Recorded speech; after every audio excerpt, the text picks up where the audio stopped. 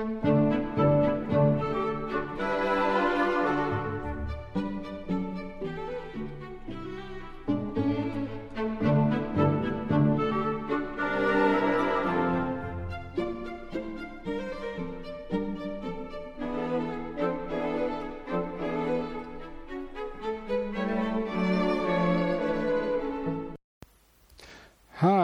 I'm Michael Lingard, orthopath, buteyko-educator and plantrician, presenting podcast number 10 entitled Learn to Enjoy Optimal Health with the Skype Lifestyle Course. This course is based on 6 lessons over 3 weeks. Health is both simple and complex. When anyone asks me what the factors affecting our health are, I'm now quite clear that the answer is everything. Our health is affected by many things, including body mechanics, our diet, our breathing, our stress, our work, our family, exercise, the environment, and much more, as I've just said. But we only have any substantial control over 2 or 3 of these factors. The good news is that by taking control over the 2 key factors, we are better able to deal with the others. So what are these 2 health-promoting activities in our lives? They are what we eat and how we breathe. There's an old saying, we are what we eat. Or, I tell children, we can't make eyeballs from chocolates. They usually get the idea from that. Today, it is now recognized that bad eating habits have led to an epidemic of obesity, heart disease, and diabetes, but the public is still not given the facts that the scientific research proved over 20 or so years ago. This is in part due to the fact that the food industry would rather keep us in the dark. Also because doctors do not have any significant training in nutrition, so feel unable to offer any good advice to their patients. And often, their patients won't want to hear any advice that might involve them cutting out foods they have come to love. However, the fact is that 90% of all major diseases are diet-related. In other words, we can reduce or eliminate the risk of developing the major diseases like heart disease, diabetes, strokes, Alzheimer's disease, cancer, MS, arthritis, and many more by simply changing our diet. Yes, it's that simple and that powerful. We have the power to improve our health without drugs. We can live for 3 weeks without food, 3 days without water, but barely 3 minutes without air. Would this alone not make us think that breathing is the most vital activity in our lives? Over 75% of us breathe badly. Most of us overbreathe or suffer some degree of chronic hidden hyperventilation.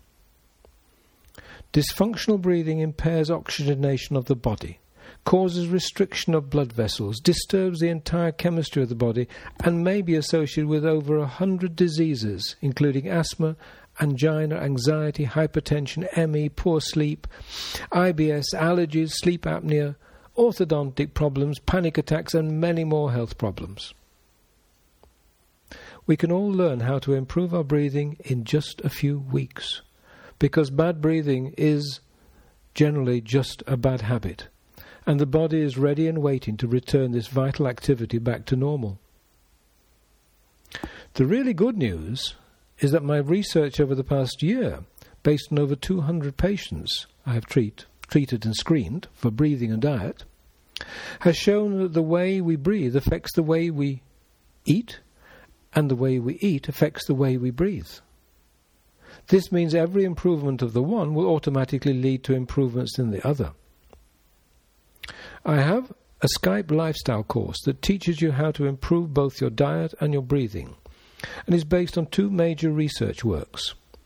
The dietary advice is based on the largest epidemiological study ever in the field of nutrition, backed by over 25 years of clinical research and used by over 12,000 successful doctors worldwide, often referred to as the China study, The breath training is based on the clinically proven system that Professor Buteyko developed, the Buteyko method. The course is based on 6 half-hour sessions and usually extends over just 3 weeks. See my website for details, www.totalhealthmatters.co.uk.